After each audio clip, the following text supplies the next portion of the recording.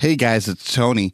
I'm here to talk to you about Awaken Conference. Now, Awaken is a young adult gathering in Charlotte, North Carolina from January 31st to February 2nd, 2020. And it's meant to help you recharge your spiritual life and connect with a community that you can grow your faith alongside.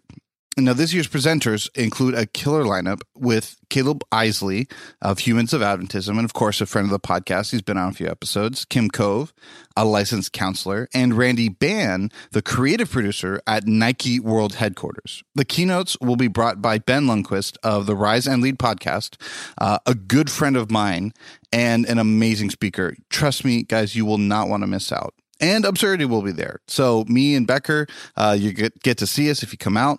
Would love to come and talk to you. We absolutely think that this is something you're going to want to come and see. Speaking of, if you enter the code Absurdity at awakennc.com, that's Absurdity, ABSURDITY, at awakennc.com, you're going to get a 10% discount. We'd love to see you there. This is absolutely something that we support, and we think that Awaken is a part of the growing church movement that we want to see moving forward. Once again, if you enter code Absurdity at awakennc.com, you'll get a 10% discount off the initial price. Love to see you guys there.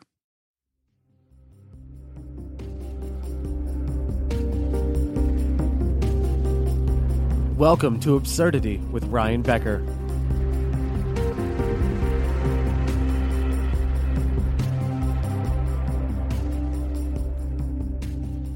Hey guys, welcome back to Absurdity. Tony and I are back. I don't know why I say that every time. Like at this point, you're just kind of on the show. I feel like I need to say Tony's not on the show if you're not on the show.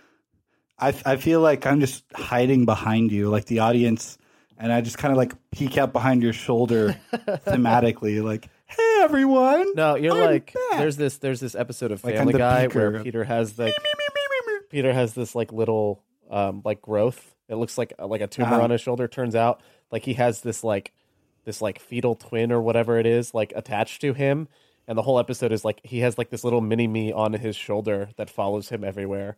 That's how I see this now. You're not necessarily a mini me, but you are the twin that never got separated, that follows me around on my shoulder everywhere.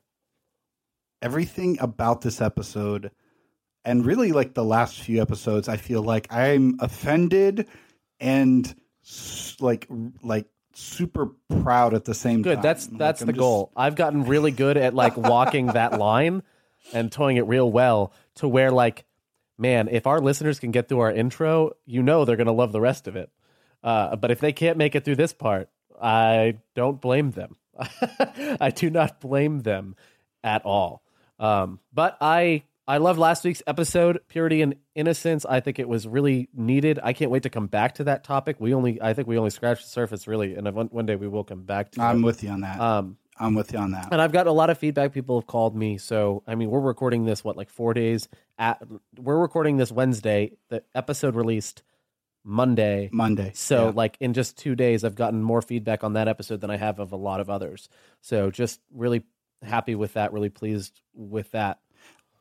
I definitely felt like it was one of our more contemplative episodes. Like sometimes we're just riffing about things that we already feel. Like in that one, I definitely was like, this is something that I'm figuring out myself. Absolutely, you yeah. know? A lot of times we expect people in leadership positions, or I don't know, like because we have a microphone and are shouting into the void that is podcasting, like we somehow have an expertise in this at all. And quite a few podcasts do. Like I listened to like a history one, and the dude's like a PhD, another one where the dude like is British, and he's kind of telling the British history, and he's like quoting people, but that's not always the case, and it's definitely not the case for us. No, we're trying to figure out how to navigate some of this because exactly. And for a lot of this, what I found, and you can go all the way back to episode 1 and find this out about me. There's a lot of this. It's even, I think, on the Absurdity website. A lot of this I just don't know the answer to, and so some of this is like, but no one else is trying to figure it out, so why don't I try and figure it out? And yeah, there's times I'm going to be absolutely wrong, but that's okay, because I'm willing to admit that, and I'm willing to figure it out. And look, if I can stumble somewhere along the way so that someone else doesn't have to, perfectly fine with me. Seriously, I think we need to do like a new topic Like I think we found our next one, which is like fear of failure, or like the lack, how we should have a lack of fear of failure. We shouldn't be afraid of it, just because you learn so much more from your mistakes than you do from your successes. Yeah. Like Exactly. we're definitely all right. The future episode. There you go. That's why my self-fulfilling prophecy. I make fun of you a lot, so I'll give you something self-deprecating for a change. But I used to say when Thank you for admitting it on live on tape, so that I can. I used to say, I'm the youngest of 3 kids, so I used to say that practice makes perfect, and that's why my parents stopped after me. But really, it's my parents learned after their final mistake that they should never have another kid because they'll come out like me. So they said, "Look, Ryan's the last one. We cannot do this to the world again. We're just going to stop It's just here. getting worse. It's getting worse with each one. It's not getting better. It's not getting any better. So we're just going to stop on Ryan. But no, let's dive in. With that being said, let's do that. Let's jump in. Unless we want to make this a roast Ryan episode, which I'm fine with. We need more. We need crazier music for that. Like we need like a high. Like we need something like that. We weren't prepared. Was that supposed to be yakety sax? That was supposed to. I think so. Yeah, I don't know. If there's someone out there that wants to produce some sound effects for us, I will happily accept that. We're taking applications at all times. Ryan180becker@gmail.com. Just hit me up. But we're talking about worship today. We're talking about leading worship. What is worship? How do you worship? How do you not worship? How many hands are you supposed to hold up when you worship? Are you supposed to hold up your neighbor's hand when you worship? Things like that. So, Tony, you came to me with this one. So, and usually when you do that, I kind of just let you take the lead. So kind of introduce us to this. How do you want to run this? Sure. Yeah. I mean, this is a topic I think that so many people have talked about. So I don't want to talk about like worship style necessarily. And we can definitely talk about the importance of it and why. But to me, I related to an experience. Like I went to a church recently. Attended a Seventh Adventist church, but it's a church plant, and it's a very good church plant. Very, warm and kind. Very intimate. Lots of fun. Bunch of neat people. It's a little bit too far away from me, but it was really cool to see. What bugged me about it, though, is I went there and I thought, okay, one of the things about big churches that I always struggle with is you feel so disconnected. It feels like a concert almost, if that makes sense. I don't know. And so like there's just this huge disconnect between you and the person on the stage. And so that's, and they're very intentional. Some churches have to be at that stage, you have to be very intentional about being intimate and connecting in. And so I thought for sure, oh, hey, I'm going to this little church plant. It'll be awesome. And this is not disrespect to that particular worship leader on that day, but it's something that I noticed a lot. And I was like, oh, man, and it struck me and I go, we need to talk about this. And it's that even in that very close, intimate environment, it felt very disconnected. Like he did not do a good job connecting the audience with the songs and with the worship style or with the worship service. He did not kind of build a connection there, and it just bugged me because he was, you could tell he was a good musician and that he had people singing with him and it was songs everyone knew.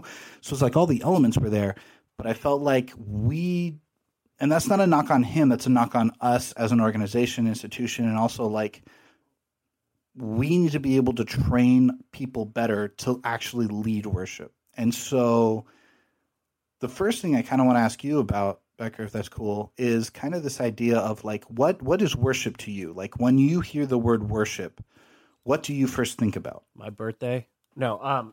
That might be the most egotistical joke I have ever made. Like it's pretty close. It's got to be. There. It's up there. It's up there. Top 5. No, when I think of worship, you should see his. I wish you guys could have seen his face. By the way, he did this completely deadpan. Like straightforward. My just birthday. The most bored, like obvious fact ever. Like, my birthday. Totally. Why are you not there? Like I'm here. LeBron James, Beyonce, my birthday. Yeah. So I think of worship as, at least in the sense of worship. Are we talking about in the context of the worship service, like church service? Like straight up when you hear the word. Like, what comes to mind when you hear it? I hear warships, and no, okay, I'll stop joking. I'm sorry to everyone still listening. Thank you. When I Stay with I us. think of worship, and when I hear that word, I think of any sort of praise being given to. When I hear the word worship, at least in the Christian context, praise being given to God. That's how I view it, as praise being given to God. Worship in general is praise being given to something, whether it's an object, a team, or a person. So there's some direct object as a result of your action. So it's giving praise, affirmation, recognition, gratefulness, gratitude, all that. Like, it's all pointing at there's some object on the other end. So with worship in the Christian setting, I would point it towards God. Okay, yeah. When you think like church service, worship, what do you think of? Oh, that's just song service. Interesting. Like Like that's the only thing you consider it to be? No, it's not what I consider it to be. It's Okay, what but I that's what you think of. it's what It's I what think you of. Yeah, associate. if this was a Yeah, gotcha, Rorschach gotcha. test, that's what I see on the ink blot. That's your first. No, I actually Pick think worship. knee-jerk. I think the whole service is worship. I think the sermon is worship. I see the. I actually think the sermon is the most important part of that, because it's engaging the reasoning, the logic, the intellectual portion of understanding who God is. So I would say, now, that being said, I would say that the sermon is the most important part of worship from my position, from where I stand. You might disagree with this. That's fine. You're just wrong. I think the sermon is the most important part of the worship service as far as the current model of and liturgy is concerned. So does that make sense? So, and I'm talking about a consistent basis. I think communion supersedes it when we do communion, for example.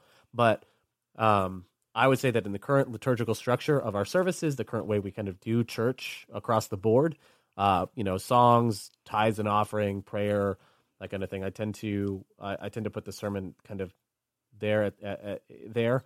But I would probably equate prayer there as well. But what I think about first is praise and worship, or the song service portion. Well, it's interesting you bring that up. I think a lot of people would agree with you. I personally like to separate praise and worship separately. I consider them to be separate.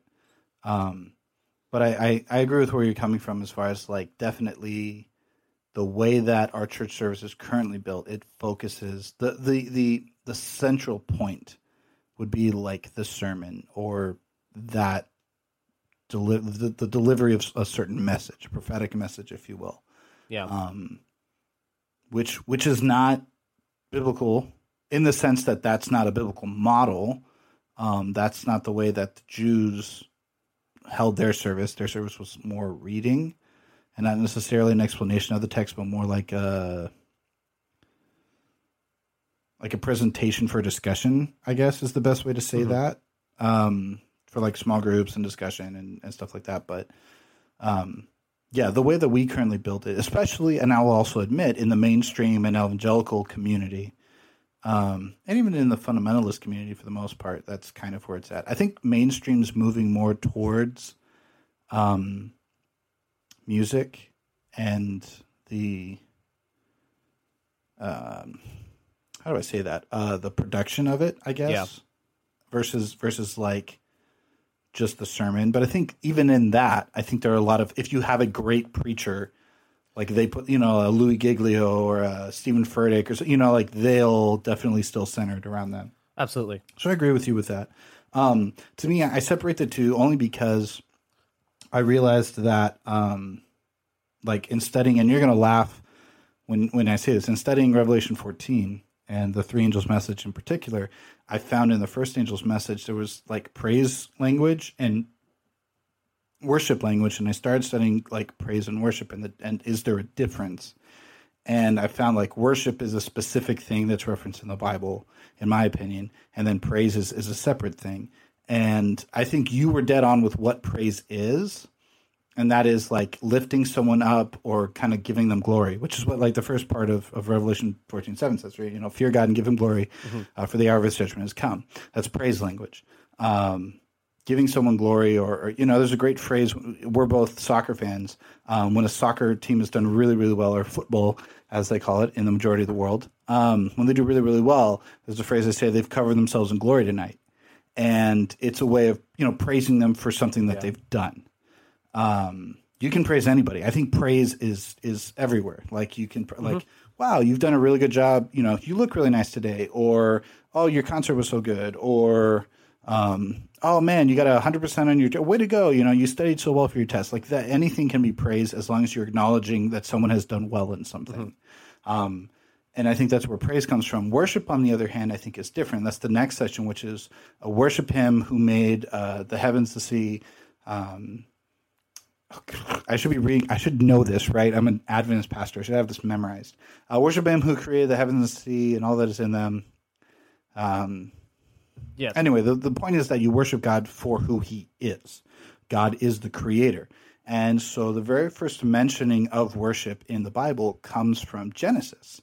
And it's when Abraham takes Isaac, and they're about to go up on the mountain to kill him. Isaac doesn't know this at the time. So he turns to the servants and says, you guys stay here with the donkey. I will go up on the mountain with the boy to worship. And so it's this connection between the sacrifice act and worship. And then when you think about what the sacrifice meant and everything like that, it was an act of submission to God, which is why Cain's, that whole thing with Cain and Abel, those of you who are not familiar with that story, the first two boys on earth, Cain did a sacrifice to God of his fruits and vegetables because he was a farmer. Abel was an animal husbander, a shepherd, and so he killed the lamb the way that God had asked him. God did not accept Cain's sacrifice. He accepted Abel's. And the point was not that Cain's stuff wasn't good. It was good, but it was that you needed to submit to God. This act of worship is an act of submission because we're acknowledging that God is the creator. We're acknowledging something bigger than us, and we're putting it up on a pedestal, if you will.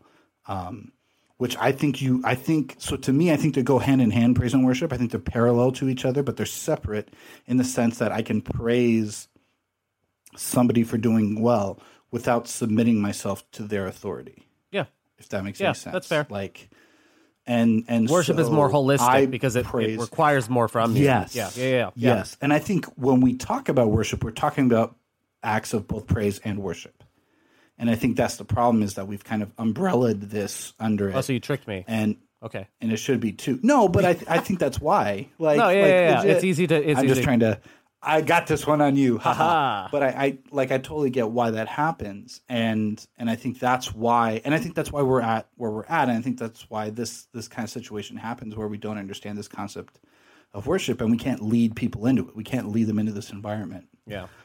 So my next question, and this also, by the way, this is why I believe personally you can watch shows that are secular, you can watch awards shows that are secular, and you can see all this stuff, and if the conspiracy theorists are true, then maybe I'm the one that's in the wrong. But I think you can do all that and praise and be like, oh, that was such a good job, without worshiping them.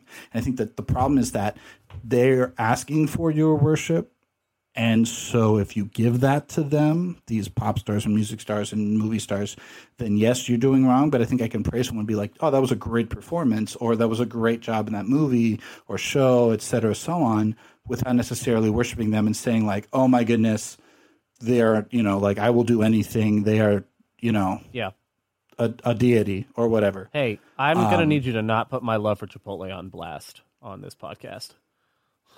I was not referring to Chipotle. And my love but for I also understand. I feel like the lady does protest too much. Just so everyone knows, there was a little Twitter spat between Becker, myself, and a friend that moseyed onto Chipotle territory, and he got very angry. I did. So I was very passionate. Don't mess. It's okay. You love Chipotle. I love Chipotle. It's a love relationship. There's nothing wrong with that. No, Okay, I would agree, but I agree with you. I do think worship requires. I'll stop joking around. I've been like in phone calls all day and in meetings and been super serious. So like it's 9:50 at night, and I'm just like Bro, done. But I'm gonna turn it back on. It's good. I promise. I'm sorry, everyone. Serious time is coming. It's okay. Fair. I do agree with you. I do think worship requires more of you, more from the worshiper. Praise is really easy to just throw someone a compliment. Worship requires a change in your life to some degree. To some degree, for sure. Absolutely. So I would agree with that. And I think that's where a lot of people get uncomfortable is with worship music. Like as Adventists, this is a tangent. We're not going to get stuck on it, but I am going to briefly mention it. I think as Adventists and a lot of fundamental churches, we don't worship very well. We praise very, very well, but we don't worship very well, which is ironic because so much of Adventists' life is about submitting to God in a holistic way. So like our entire week is submitting to God in a sense that our lifestyle and our eating habits and are supposed to be all submitted. And yet we don't do a very good job in the actual church service, in the worship service, of actually worshiping and acknowledging God. Like we're very good at giving God compliments, but then we get really uncomfortable and it's like, and now it's time to, like really get emotional and vulnerable about it. We're like, I'm not okay with this. Can we get to the intellectual part? Like, let's get to the sermon so that I can think and not have to feel. And that's not saying that intellectual acknowledgement of God isn't also worship, but I think it has to be both, and we don't do a very good job. I mean, God created us in His image. God experiences emotions. Emotions are a part of the fullest human experience and being a part of what God has called us to be. So yes, absolutely, worship I think involves both emotion and intellect. Okay, so before we go on to the next section, because I have some questions to ask you, I have to clear the air a little bit, or not necessarily clear the air, but like acknowledge something to our audience so that they understand where we're coming from. So Becker and I, actually Becker was the one who introduced me to it, and that's a fun little story, but Becker and I ran for about 3 years, I think, through, we ran a traveling worship group in our undergrad school at Southern Adventist University. Was it, what would you say, 3 or 4? Was it more or less? 3 years. It's about 3 years. I was involved with it for 4, but I was. Yeah, we were both involved for 4. Yeah, I was heavily involved, or was a part of running it for 2.5, 3 years. And we actually got to do that together for a semester, which was awesome and great. But yeah, so like we were involved in this, and my first trip, like I didn't even know about it, and Becker couldn't make a speaking appointment. And he goes, "Oh, you should ask this guy," and I ended up getting a job running it the year after because of that. So it was really cool. But we ran the service, so we are heavily invested in this concept of worship. We did it well. It was all different styles. We used to literally go to black churches and sing gospel music. We used to go to conservative white churches and do all hymns with no drums and just acoustics. We used to go to contemporary churches and do like, full on mainstream. What's the cutting edge song that's out there? Yeah, super super contemporary, like the most cutting edge. Bethel, whatever. Bethel, Jesus Culture, like everything that was up there, Elevation. And then we used to do everything in between. And it was more than just that. Like we did small groups, we spoke, like we could run an entire church service if we needed to in whatever context. So we did it very well. We did it on a high level, and that was all we had to do. We didn't have to worry about like the evangelism part. We didn't have to worry about like Bible studies or anything like that. Like we were just there to do worship. So we already have like preset opinions and things like that. So just so everyone knows that we're already invested in this. That being said, Becker, have you had a truly immersive worship experience? Have you ever felt that where you felt like, okay, have you had it and what was it like?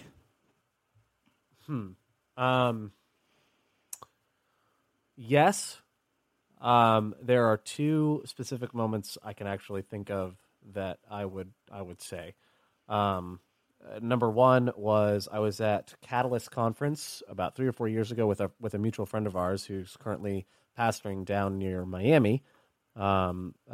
Crazy Cuban guy that both of us, Tony now knows who I'm talking about, I hope. Yes, I do. And if he's listening, I don't even know if he listens to this podcast, but you know who you are because I was with you. And I remember he and I would sit next to each other in every program. Catalyst is a leadership conference that happens in Atlanta, and it also happens on the West Coast as well, I think in San Diego. But it's an annual conference, 2-day conference that is about leadership. It's for leaders. It's mainly ministry driven. So there's praise and worship. There's mega church pastors speaking. There's organizational leaders speaking. Excuse me, I just super burped, and I'm going to mute the burp part, and all you're going to hear is "excuse me" when this comes live. But Ryan just burped. So I can't. But major conference. Like 13,000 people show up to this thing. It's in an arena in Atlanta, and our mutual friend and I were singing and praising so much we had lost our voice. And I remember the very last service, the very last session, I was like, I can't sing anymore, but I'm really enjoying this and I want to sing. So I said, but my voice was shot. So I said, God, let me sing. That was my prayer. I was like, God, I want to sing. Give me my voice back for this one last. It was the last song of the session. It was It was 10,000 Reasons by Matt Redman.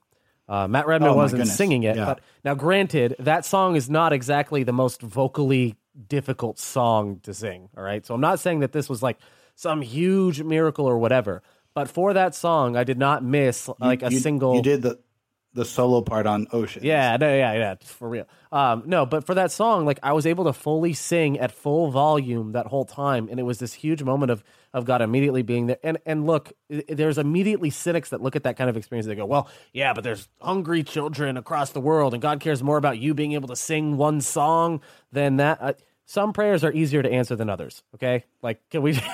This episode isn't about that. Those aren't mutually exclusive. Yeah, like God can care about children starving in Africa, and you singing at the same time.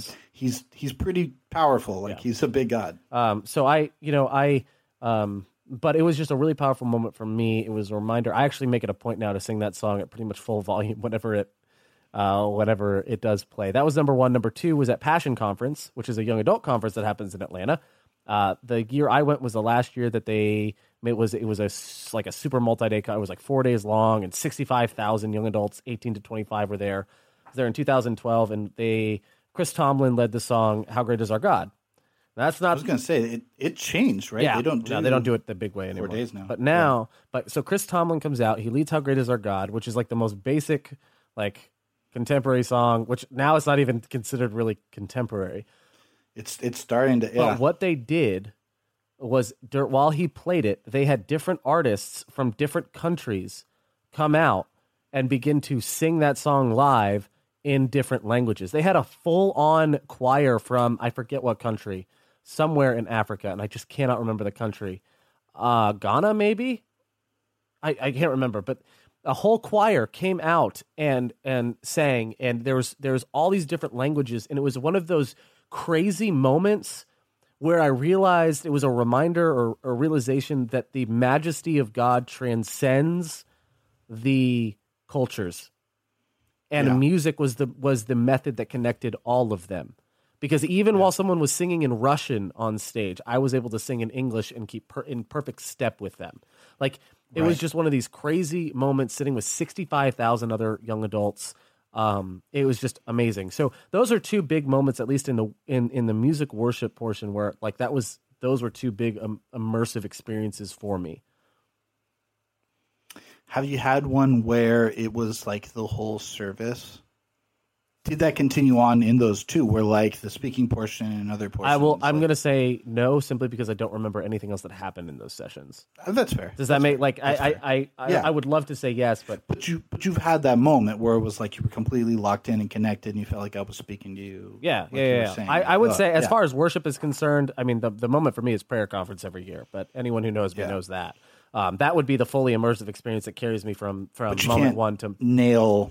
Yeah. No. You can't really nail one particular prayer conference down versus you could tell those 2 moments. Well, that's fair. I've had a few too. It's amazing to me. And it's interesting that you found two of those at non-Adventist events. I've had them in non-Adventist churches. I've had them in Adventist churches. I've had them at non-Adventist events. I've had them at Adventist events. So it's interesting to me. I understand why some people, they only can have it at a Adventist event if that's their mindset or whatever their denomination is.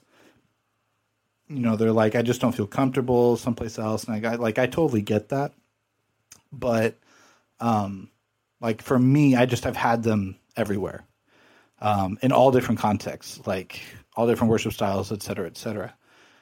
So what was it about those, not necessarily those two in particular, but you can, if those two explain it best, but what was it that led you into that immersive experience? Well, let me rephrase, because I don't want to lead you. What was it about those two worships that felt, or when you have a great worship moment, that made it so good? What was it that made it so awesome? There are moments that I cannot remember sitting in and thinking, "There's anywhere else I'd rather be." There was nothing about those moments, and there are more than just those two. Those are two stories that Right. Particularly. Yeah, there was in those moments, there was no part of me that was like, I wish I was somewhere else, or I wish this would hurry up and end. There was actually, it was quite the opposite. It was, I wish this won't end.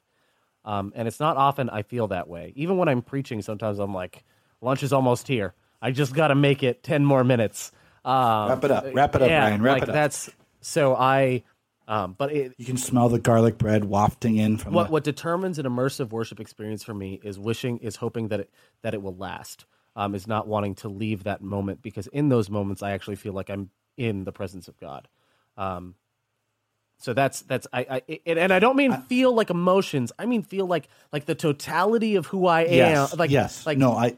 I totally want to bring that up. The totality of who I am recognizes that I'm in. My emotions, my mind, my everything. Yes. No, absolutely. Because, and I want to bring that up because I was going to mention it. Like, I keep using this word immersive, and I feel like that's the one that, like, a conservative website's going to be like, see, they belong to the Jesuits or whatever. If they figure it out, they'll figure it out before I do. So when I say immersive, it's that idea. It's that I am totally in the presence of God. He is here. I know it intellectually. I feel it spiritually, and I'm experiencing it emotionally. Mm-hmm. To where it's like your entire, it's the totality of you're completely in. That's what I mean when I say immersive. I don't necessarily mean interactive or whatever, but it's where you are involved, and that can take a totally different feel for so many different people. We have a mutual, really good friend of ours. He grew up in South Carolina. He's a good old boy from the South.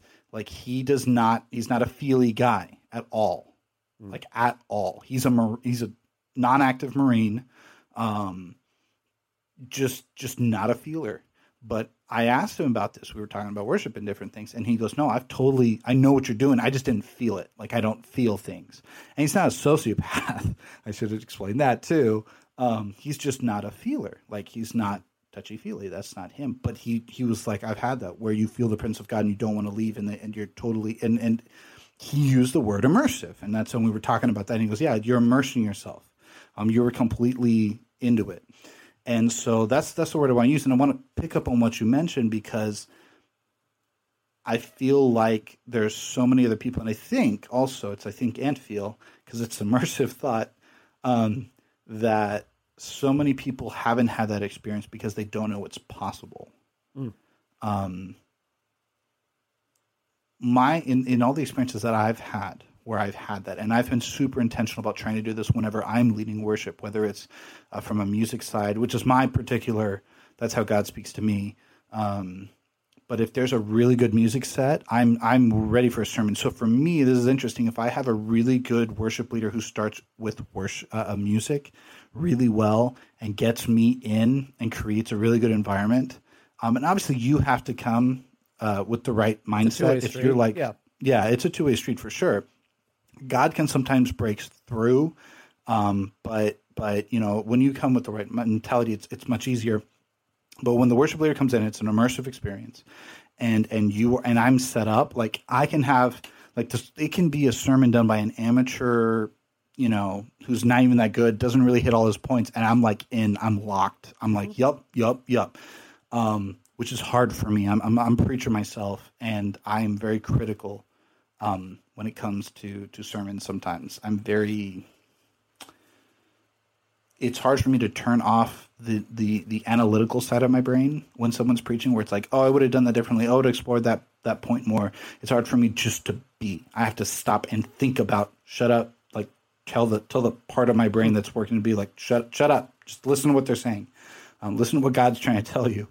And so, but when I have a really good worship leader who brings me in with music, I'm in. Like, that part's gone. Like, it's asleep. So that's why I say, to me, like, that's why I asked, have you had one that continued? Because for me, it's usually they're usually tied together. I rarely have one where one doesn't have the other. So to me, I've always been very intentional about wanting to lead people in, because I think that there's not necessarily a formula for how to do it, because like I said, it's a two-way street. Whenever you work with people, the chaos theory abounds. I don't know if anybody in here has ever seen Jurassic Park. It's one of my favorite films. There's this great idea, and I don't subscribe to the evolutionary side of it, but I absolutely believe that God, because of sin, created this idea of chaos, where you cannot predict how something's going to happen. There's this great scene where he takes the water and he puts it on the palm and says, which way is it going to go? And the first way it goes left, and the next time it goes right. And he's like, you can't tell because there's all these micro changes going on, the texture of your skin, the size of the water, the distance that I drop, and all these mathematical quantities are working together to form what's called chaos theory, to the point that you cannot really gauge how it's going to work. And so I subscribe to that totally in this world. When people are involved, you cannot every single time have a completely immersive worship experience for every single person. Absolutely. It's not going to happen. However, I do think that there are certain things you can do to create an environment of worship and lead people into that make it much, much easier for the majority of people to have it. If that makes sense. Like, okay, so step back for a second. Does any of this make sense, or do I sound like I'm crazy? No, I mean, you sound pretty chaotic, all over the place. I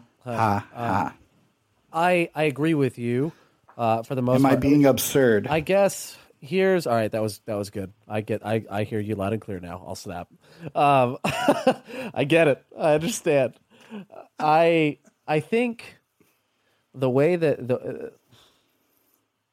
I think when we're talking about leading people in worship, what you're doing is you're leading people into an atmosphere of submission to God. You're leading people into submission to God. And every part of that. So this is why I would say the sermon is, this is why I say the sermon is the most important part of that in the current liturgical structure. The sermon is leading you to make life changes, to convict you in life changes that would lead to lasting life impact in submission to God, that would last outside of the church walls. Praise and worship, the song service portion where you're singing, is meant to embrace submission to God right here and now, whereas the sermon looks at the past, present, and future to say, what do I need to do differently, or how can I submit more holistically to who God is calling me to be, or to who God is. Yeah. That's why I say the sermon. But I think if you're leading people in worship, you're leading people into submission to God. You're leading people into an atmosphere where they can submit to God. So it's not just leading and telling people what to think. It's leading people to. I'm actually going to preach about this pretty soon. There's the text, train up a child in the way he should go, and when he's old, he will not depart from it. It's a proverb. I forget which proverb. Maybe you know off the top of your head. Nope. Good. But everyone thinks that means, like, parents think that means I need to teach my child how he should live. And when he's old, he needs to be a Christian now so that when he's old, he won't stop being a Christian, right? We seem to think Proverbs 22. Thank you. So Proverbs 22:6. We think, okay, I need to teach my kid the things to do when he's a kid so that when he's old, he'll keep doing those things. No. We've missed the point. And experience is all you need to know that you've missed the point there. Go ahead. If that worked, nobody would smoke cigarettes. Yeah. The train up a child in the way he should go, and when he is old, he will not depart from it. Basically means this: help your child figure out who they are supposed to be, and who is God calling them to be, and help them become the fullest that they can be, so that when they are old, show them the way they should go. Show them the way that God is calling them to go. And when they are old, they will not depart from it. So it's not saying, parents, project what your idea for where they should go is. It's saying, parents, help your child become the fullest they can be. And leading people in worship is exactly that. It's helping people find out and discover who they are in Christ and how they can submit to Christ to become the fullest that God has called them to be. How important would you say worship is for a church? I I don't mean like a service. I mean like a congregation / denomination. How important would you say? It's vital. I do think it's vital. I think there are a lot of churches that worship without realizing just how holistic their worship is. And there are parts of their service or there are parts of their life as a church that they're like, they're doing the right thing, but they don't know what the right thing is. Like they don't know they're doing the right thing, or they don't know that what they're doing is an act of worship. They may not recognize it or know how to like express it. So like an amateur is a great phrase I've probably said before. I'll probably say it again. An amateur has success and cannot explain to you why. It just happened. A professional has success and can tell you exactly the steps they took to get there. Yeah. And like sometimes I think churches worship amateurly, which is it's in that context. You know, it does not mean bad quality or anything. I think they just kind of stumble into success without knowing how or why. They're just saying God let us. Some churches are just super intentional. And I think God has a factor in that, absolutely. for sure. But I think it's also sometimes we just kind of experience something, or we have like, I was driving in my car today and I just want to, and so you kind of stumble into it and be like, I felt, this, or just years of watching it happen, or you go to a catalyst or something and you see it and you're like, I want to replicate this. But don't understand the intentionality behind what worship is doing. a life lived in submission to God. Yeah. I think that's kind of where we're landing here, as far as that's concerned. And I think, so it's not just, he brought me here safely today.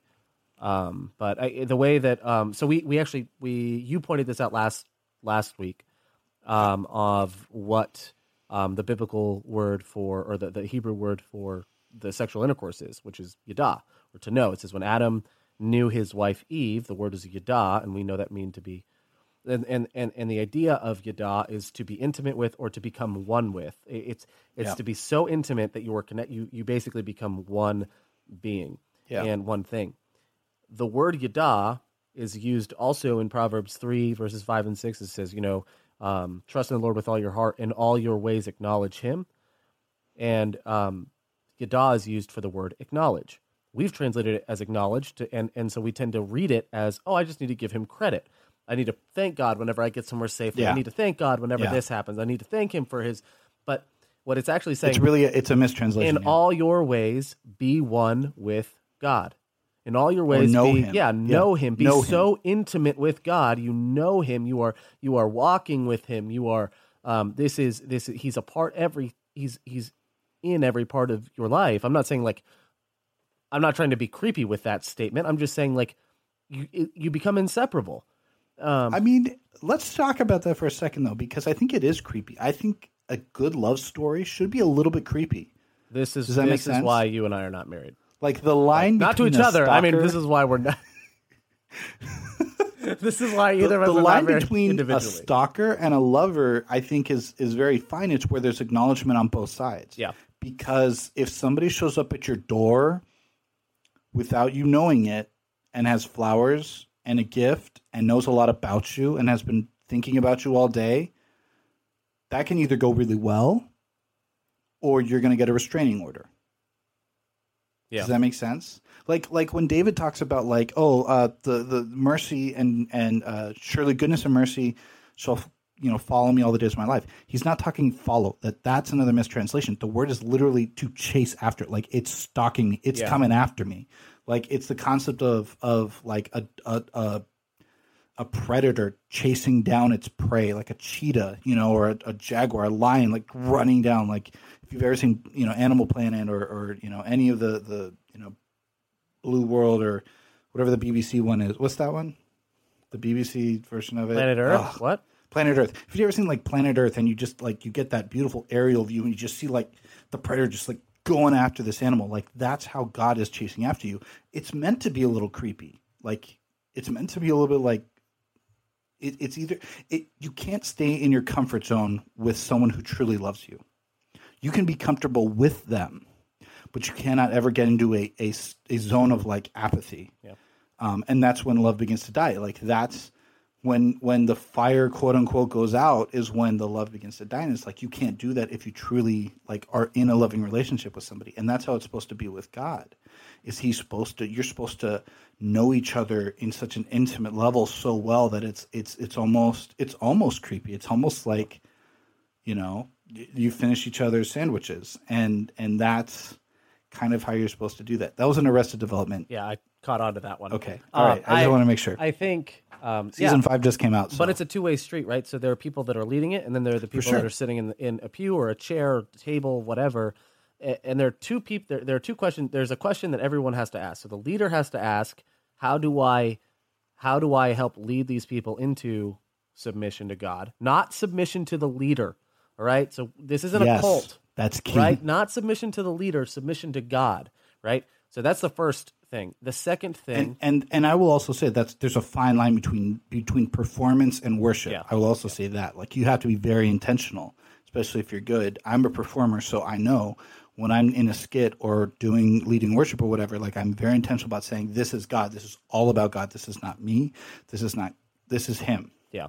And I think the second question then is for the listener or the observer, the program participant, the audience, to say, how do I need to be open to submission, or how do I need to submit today? Yeah. Do I need to submit my ego? Do I need to submit my terrible singing voice? Do I need to submit my, whatever? Do I need to submit this sin that I haven't confessed? Do I need to submit my family life? A grudge. Yeah, a grudge. Do I need to forgive? How do I submit to the will of God and who God is in my life? How do I increasingly make the Lord of my life? And that's a question that we should be asking continually throughout the worship service, right? So this is like, if you're in church, you're saying, okay, we're praying. How can I be intentional about prayer? How can I be intentional about tithes and offering? How can I be intentional here to submit for, and sometimes for offering, like, sometimes it's not reaching for the $5 bill. Sometimes it's reaching for the 10. Sometimes it's reaching for the 1. I don't know what it is. It's whatever you need to be, whatever you need it to be. And there are, but there are moments where you submit. There was a time, actually, well, now I've already said it. Now I was going to be curious, so I have to say it. But I was on my way. I was walking into church one day for it was actually a church Christmas party, and this dude walks up to me in the middle of the parking lot, and his name was Will. And I start talking with him. He's a good guy, it seems like, and he's telling me he needs money, and the only thing that I have in my wallet is a $100 bill, and it was given to me the day before by a church member for Christmas. Oof. And which I was super excited about. Well, there was in that moment where, through talking with him, and whenever I talk with a stranger like that, I'm praying throughout the conversation. Lord, what do I need to do here? Lord, I need you to give me the words to say. I need you to give wisdom. I need something here because I don't know how this is going to end. And I ended up giving him that $100 bill. You knew exactly when I said it's 100. You knew what was coming. Yep. But it's this constant question of, how can I submit? I'm not bragging about it. There's part of me that still hurts a little inside. Yeah, like that's the thing. The fact that, and that's the thing that nobody gets when you share your testimony about stories like that. There is a fine line. Like, there are people who share those stories to build themselves up, like, totally. But if you've ever been in that, that's why I went like, oof, because I have been in there where I'm like, that should have been my first, like, the fact that I held back in those moments. I was like, but I want it. Like, that tells me I am not where I need to be with God. Yeah. Because Jesus was like, oh, what? You want the shirt off my back? Here you go. You want my sandals? Here you go. Like, God's going to provide. No problem. And the fact that I was like, it's mine. Like, that's, I need to let that go. And God's constantly teaching me how to do that. So it's not a, look how good I am, look how awesome I am. It's, man, God is still teaching me a lesson, but isn't this an awesome lesson that He's teaching me? Absolutely. Like, isn't this crazy? And I think that's exactly what worship is. Like, no one should be able to come to a worship service and just feel good. You should either feel broken or disgusted and want to walk away. Yes. Like, because because that's the thing, is like, nobody ever showed up in the presence of Jesus and walked away just like, They either walked away like, ugh, I hate this guy. We got to kill him. Or like, I'm going to follow this dude forever and ever and ever. Like, there was no middle ground. There's nobody who came and was like, a C minus. It was okay. And that's the thing is I feel like so many times in churches we allow that to happen. And a good sermon or a good Sabbath school or a good afterwards discussion, there's not as much there that you can glean from it because you haven't been led into a submissive worship experience where we are truly acknowledging God for who he is. And this is why I talk about this is why, in my opinion, it's so important. Rant time. We need a special jingle whilst the person who's working on whoever's doing music, sound effects. We need a special that where I can be like, rant time.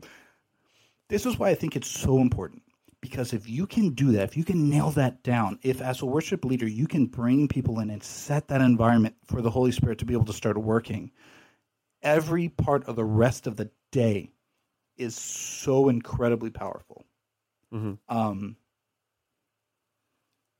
I can tell you from my personal experience as a speaker, when I'm about to come speak, and I've spoken for weeks of prayer and camp meetings, church services where I've been gone, church services where I was there for multiple times. I preached, series at my own home church.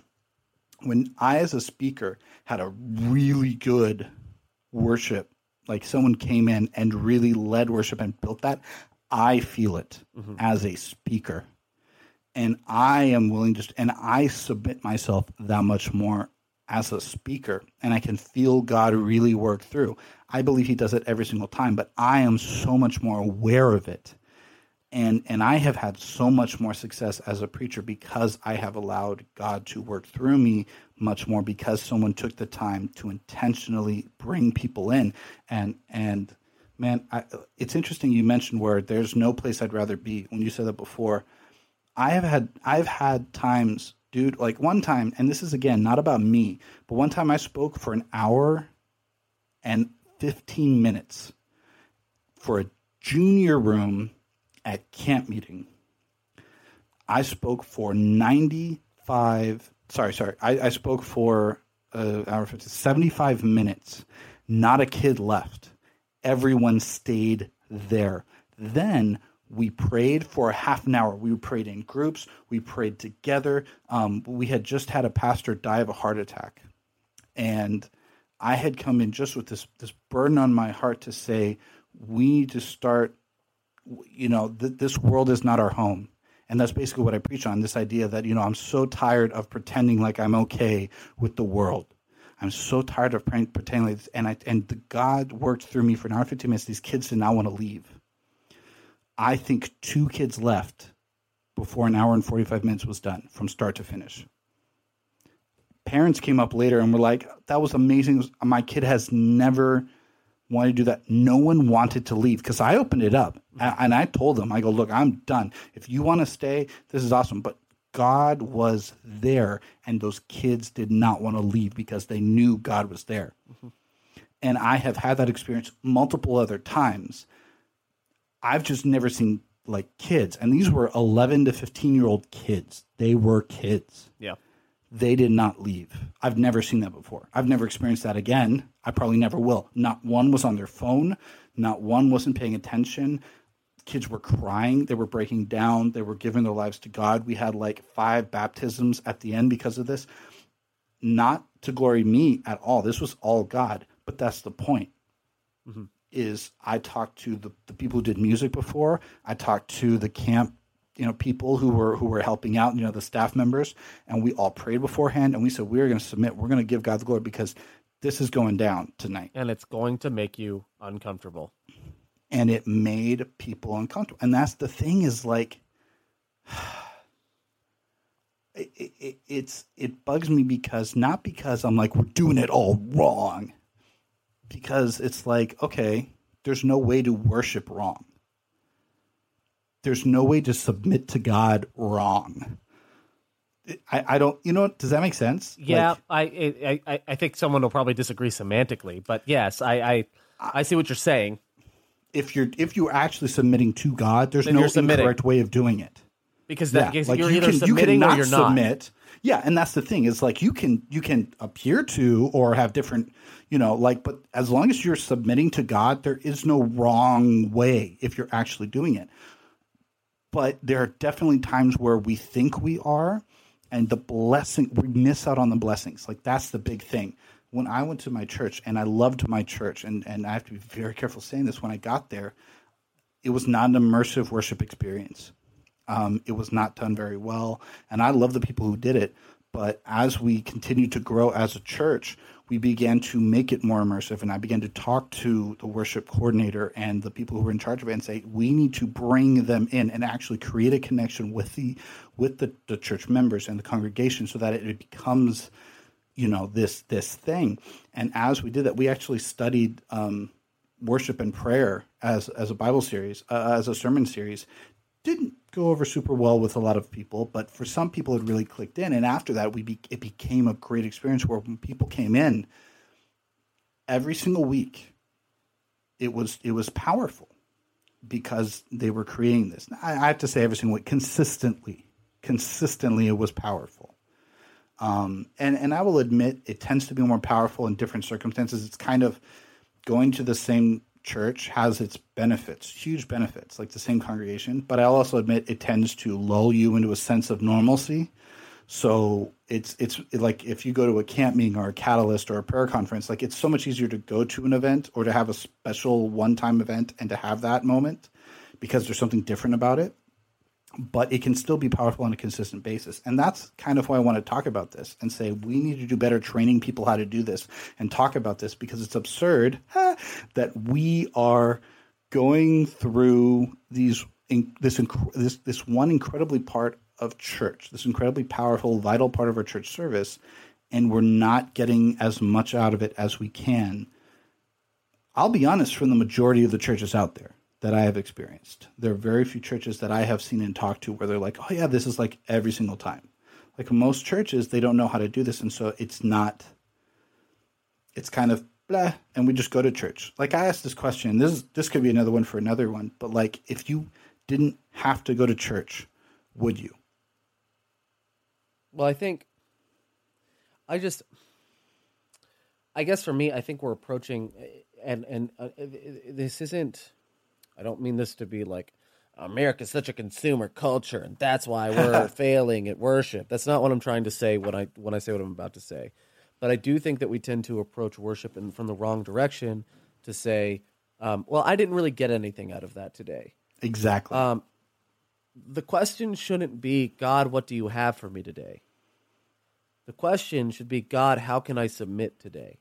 And I think when we're talking about worship, because then if you go to church, like if you go to a church service or a church building with that, asking that question, then you're looking for what you need to do, not judging others for what they're supposed to give to you. So you're looking for, which means you could be looking for a conversation at potluck. You could be looking for a conversation during the greeting time. You could be looking for a moment in prayer where you're convicted. It could be something in the sermon where you're convicted. I need to change in this area. God, how do I need to submit today? That's worship. Like that is worship. How do I give my life and offer myself as a living sacrifice? As I think it's Romans 12:1. Offer yourselves up as living sacrifices. And to say that I want to live my life where God is the Lord of my life. And like I wish if I ever planted a church to start off with a moment of submission. Like where when we start off church with a small quote unquote worship service where we straight up we're going to submit ourselves to God. We're going to like straight up open ourselves to his leading. And then we go to Sabbath schools or the worship service or whatever. Like, I wish we could do that. Like I'm going to try that out. The next church I go to, I'm going to say, all right, guys, we're going to try this out where the first 5 minutes are just going to be dedicated to submitting. And I don't know how or what that will look like, if it's prayer or whatever, but to open it up so that we have that mentality, so that we're all together in this, understanding what the importance of that is. Yeah, I agree. I would love to see worship being done differently. And that means from the worship leader perspective, that means like you're saying, how can I help my members submit to God? Exactly. How can I create an environment where my members are freed up to submit to God and submit their lives to God and become the fullest of who God has called them to be. I'm really big on that now. I'm really big on that phrase, on that statement. No, it's huge. That's my right? life now. Is it's huge. And you don't need to talk about style when we're talking about this. Like, throw all that out the window. The drums don't fit out the window, Tony.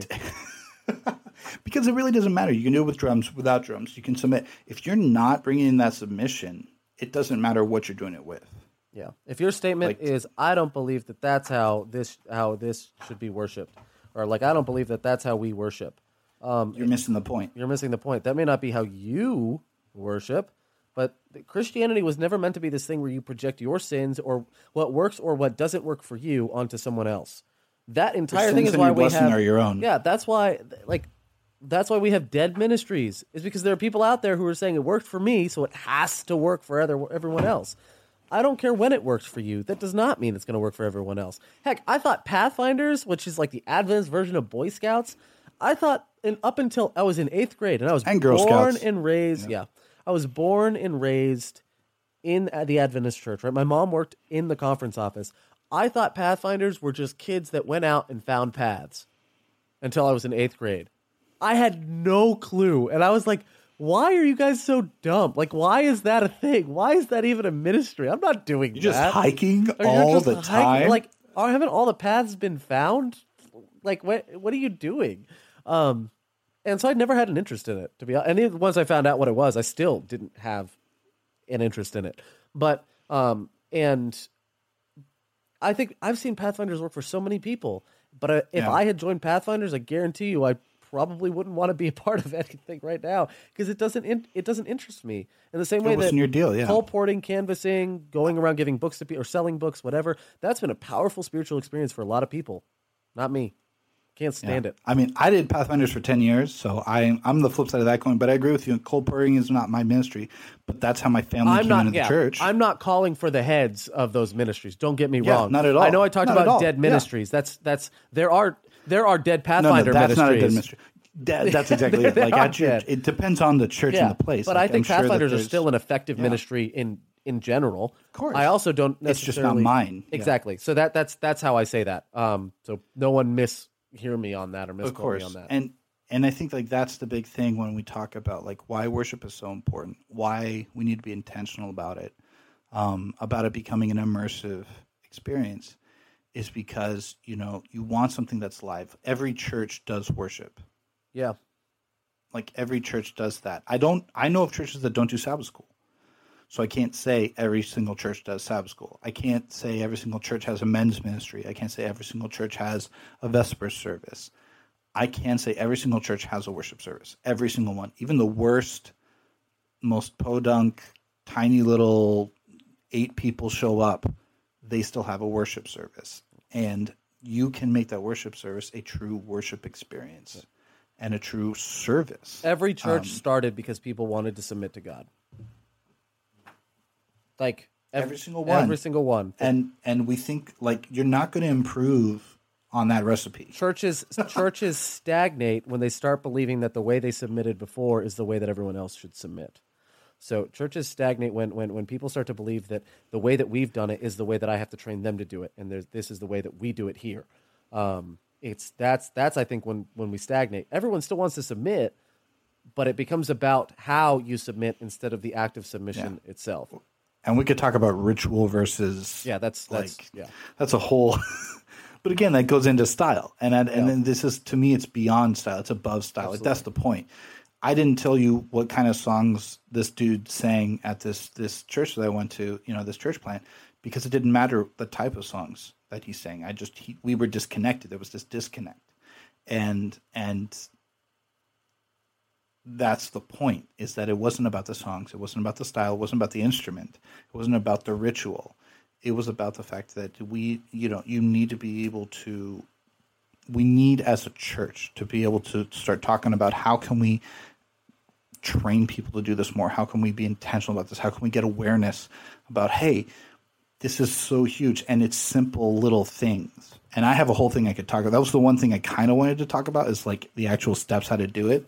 But it's like, okay, that's not just that could be different for everyone else. We just need to be intentional about it. Yeah. Because there are people who do it well. Step 1, start asking the question, how do I submit and how do I help others submit? That's the start. And God will lead you. Like, you don't need me to train you, although we have seminars on how to do this.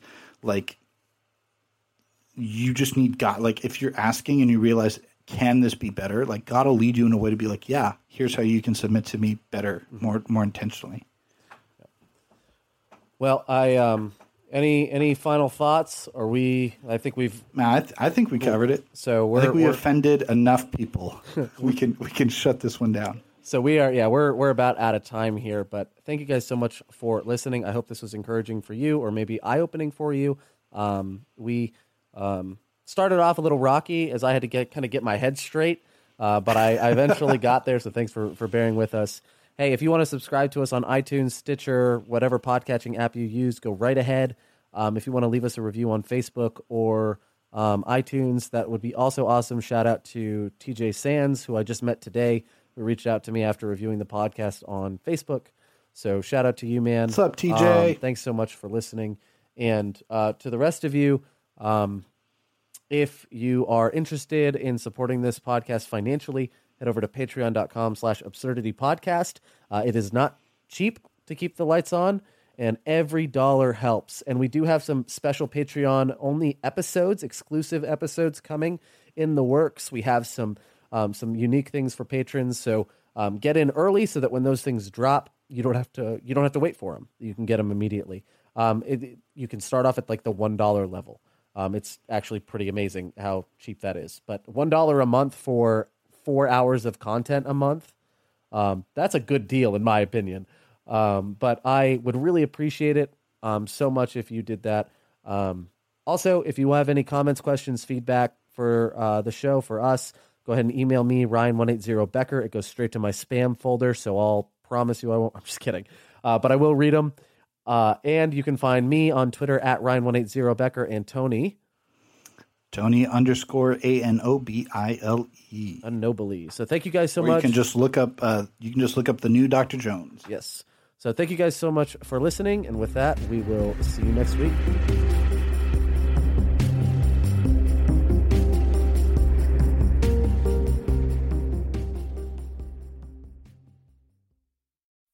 Today's episode of Absurdity is sponsored by The Haystack. The Haystack is a voice for young adults in the Seventh-day Adventist Church that produces articles, music reviews, videos, and more. To check them out, go to www.thehaystack.org.